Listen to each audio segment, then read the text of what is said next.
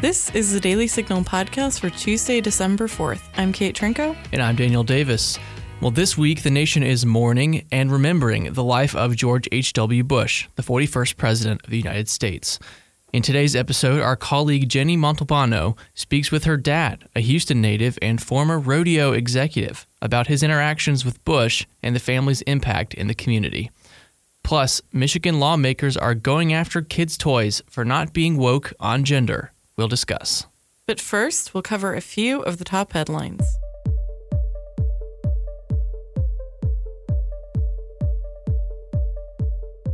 Well, the late President Bush is lying in state under the Capitol Rotunda today as visitors line up to pay their respects.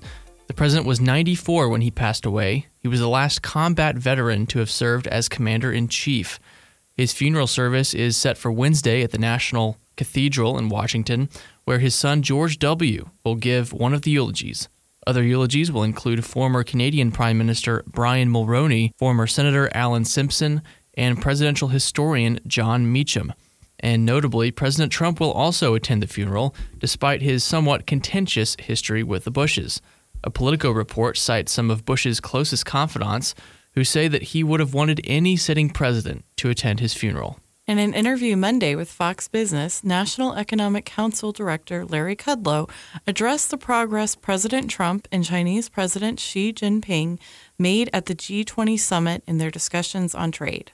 Whatever I can tell you, I just want to say on this, President Xi and President Trump really had good chemistry.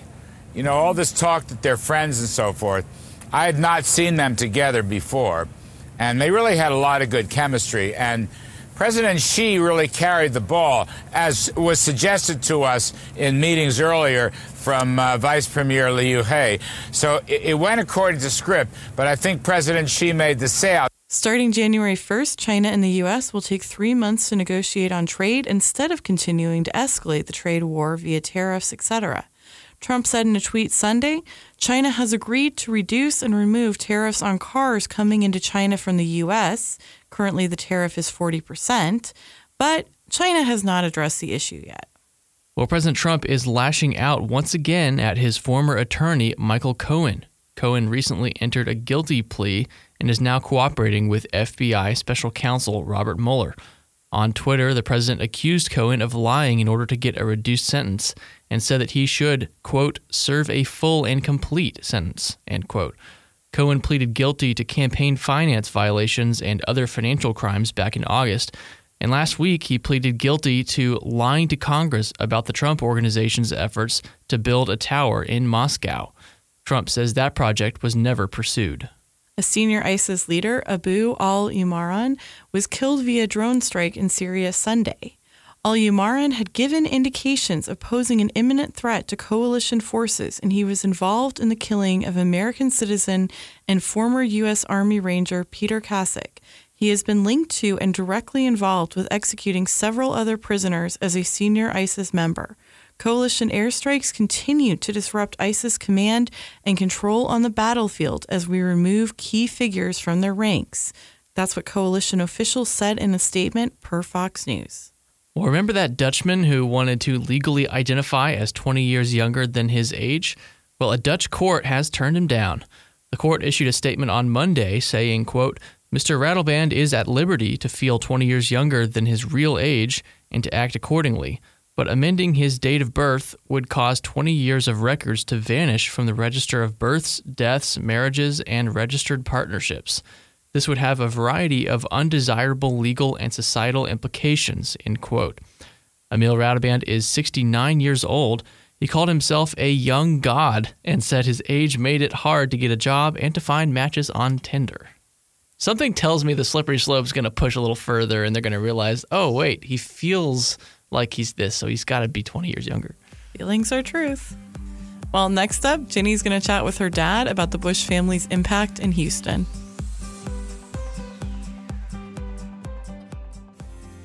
Americans have almost entirely forgotten their history.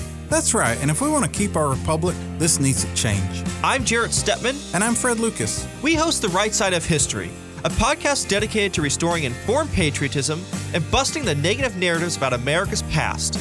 Hollywood, the media, and academia have failed a generation. We're here to set the record straight on the ideas and people who've made this country great. Subscribe to The Right Side of History on Apple Podcasts, SoundCloud, and Stitcher today.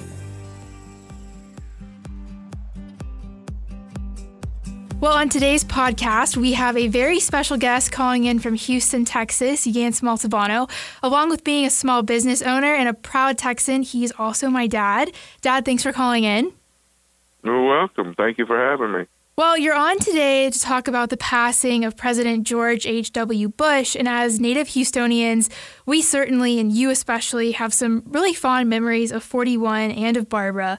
They were really special to our city, but particularly to the Houston Rodeo and to Houston sports. I want to talk about the rodeo first, which you've been a part of for over 20 years, and you had the opportunity to spend some time with him.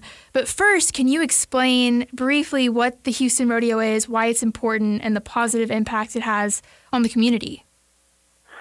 The Houston Rodeo allows students to go to college where they would not be able to because we offer them scholarship money, scholarship dollars. And that's the primary purpose of the rodeo, is benefit youth and support education for the state here in Texas. And we have sent thousands of students, both boys and girls, throughout the state of Texas for 4-year scholarships, 2-year to also graduate. And we also support other areas through the local community that's education and benefits throughout the Houston and surrounding area. Well, and they have thousands and thousands of volunteers. And for those listening who don't know, it's a special 3 weeks in the spring. Every night for about 20 nights, there's a full rodeo and then a huge concert with some of the top country and pop stars. It's just a great way for the community to come together. But I want to talk about a special night that happened about 9 years ago, if you can believe that. And I remember very distinctly, my sisters and I always tried to come out with you for all 20 nights when you were doing your 3-year stint as an active vice president. And I remember one night in particular, Mom seemed nervous, you seemed nervous but excited. We had to be on time, and all of a sudden we're rushed out onto the dirt of NRG Stadium, which is where the Texans play, and there's 70,000 people looking at us on screen. And I just remember all of a sudden seeing these golf carts, and out comes President Bush with tons of Secret Service, and then it all made so much sense. He was there to start the nightly calf scramble on the dirt of the rodeo with you. What was that experience like, getting to talk to him, getting to do such a memorable thing with him? Well, it was an incredible experience because he's such an amazing man, and he's done so much for the country and also for the Houston, our local community. For the 3 years that I served as an active vice president, I was fortunate enough each year to have President Bush and Barbara to come out to the show. They were big supporters of the Houston Rodeo and the mission. The reason I got it for the 3 years is the leadership at the rodeo is 3-year terms, and every 3 years we turn over a third of our leadership. So during my 3 years, I was the officer in charge over the calf scramble, and that gave me the opportunity to work directly with Mr.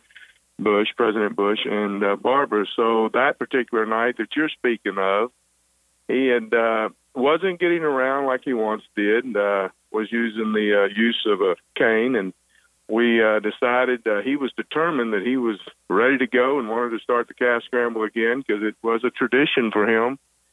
So we decided, well, let's put him in my golf cart and we'll just drive him out on the dirt because the dirt is fairly deep and it's uneven. It's hard to maneuver in. So we drove him out on there because he was, like I say, he was a strong man, strong-willed, and he felt it was a duty to him to be out there, and he loved the kids. He enjoyed so much watching we have the kids that are lined up to catch the calves as they come running out. And what the president did was starting it was he raises his hat in the air, and when these calves get to a certain point, he drops his hat, and the race is on. The kids are chasing the calves. They're trying to catch them, and he would get so tickled to watch them and trying to catch, and so did Barbara, and just thought that the determination and grit that he saw in both the girls and the boys, and many times the girls certainly outnumbered the boys in catching. They were very, very determined. All of them were, and he knew what it meant. Once they caught these calves, then they had the next year to go purchase a calf and then raise that calf the next year and bring it back to the show and show it. And so what those kids did, as well as their family, and President Bush knew this, was they were committing to a huge task of every morning being up before daylight to feed their animals, take care of their animals, go to school.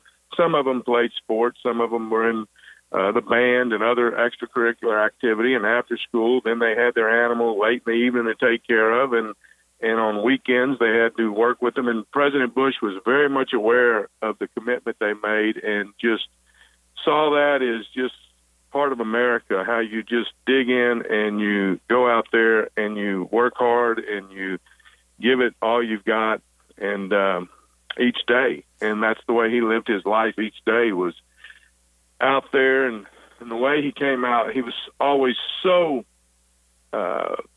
he was just always kind, always laughing. Well, you bring that up, and there's a photo that I tweeted that the photographer was able to get. It's on my Twitter, and he has his arm kind of on you, and you're both smiling. What were you thinking in that moment?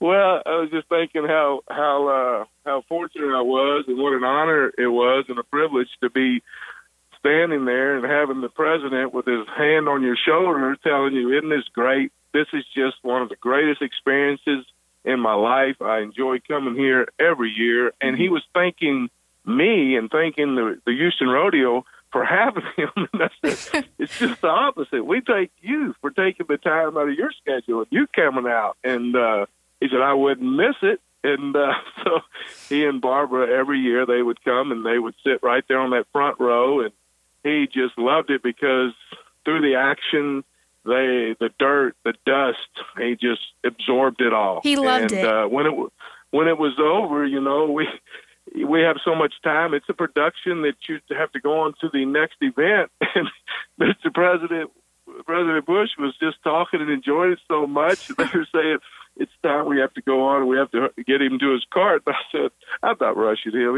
He's having too much fun. No, I remember how much fun he had. And I'll never forget when the crowd realized what was happening, just the roar of the crowd, over 70,000 people cheering. And not just the night we're talking about, but every night that they chose to come over the years, they would make a special announcement. And you could just tell how much it meant to the crowd. And I'll never forget after the night you're talking about, when he finally wrapped up on the dirt and was leaving with his Secret Service, he saw my two little sisters, and they were in pigtails and matching silver sequin shirts. And he was just so amused and tickled and went over to them, and they were so young.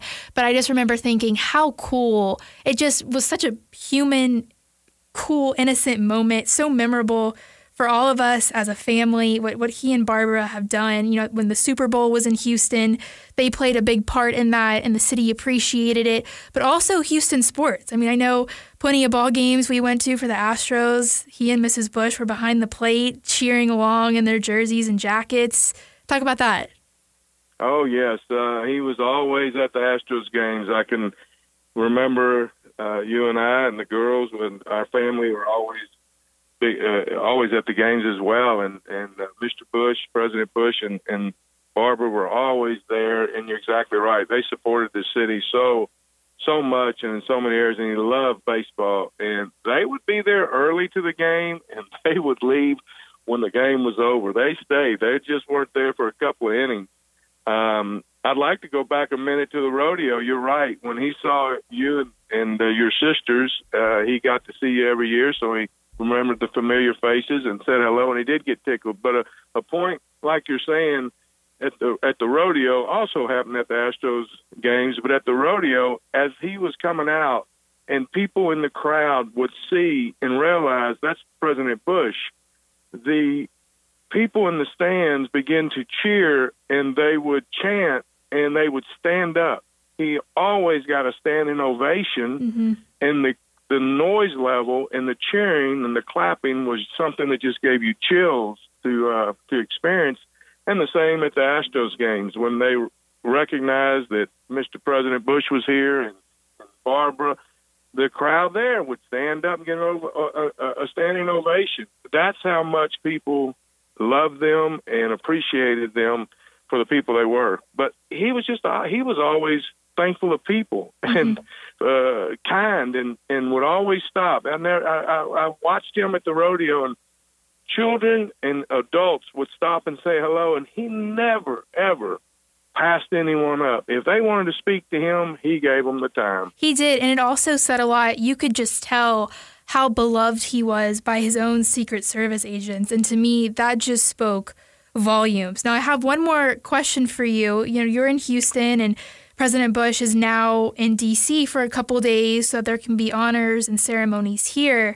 What's the mood like in Houston? Oh, it's people are sad that he's gone, but they're also so happy that when they think about the memories, it's just joyous and what a life he lived, and that the man, people are saying, well, he and Barbara are back together. They weren't apart long, and you knew that was going to be the case. They were just connected, and I've been, in the area where his home is. I've passed it several times. There's a memorial that is growing there of flowers and cards, and there's a flag, and people are on the sidewalks, and they're going up, and you see some smiling, some in tears. Same thing that at the church. The church, St. Martin's Church, has got people around it. It's been around there since the Saturday night. Funeral home, same thing. It's just people are everywhere somehow trying to take and be a part, once again, of President Bush and his life that they want to be a part of and share, because that's the way he lived his life. He shared it with so many people. He did, and so did Mrs. Bush, and it's a testament to how much they gave, not just Houston, not just Texas, but the country as a whole throughout their entire lives, and we'll have to keep their memories on. Just two incredible people. Dad, thank you so much for calling in. You're more than welcome. Thank you for having me. I'll see you in a couple weeks. And all right. Love you. Take care.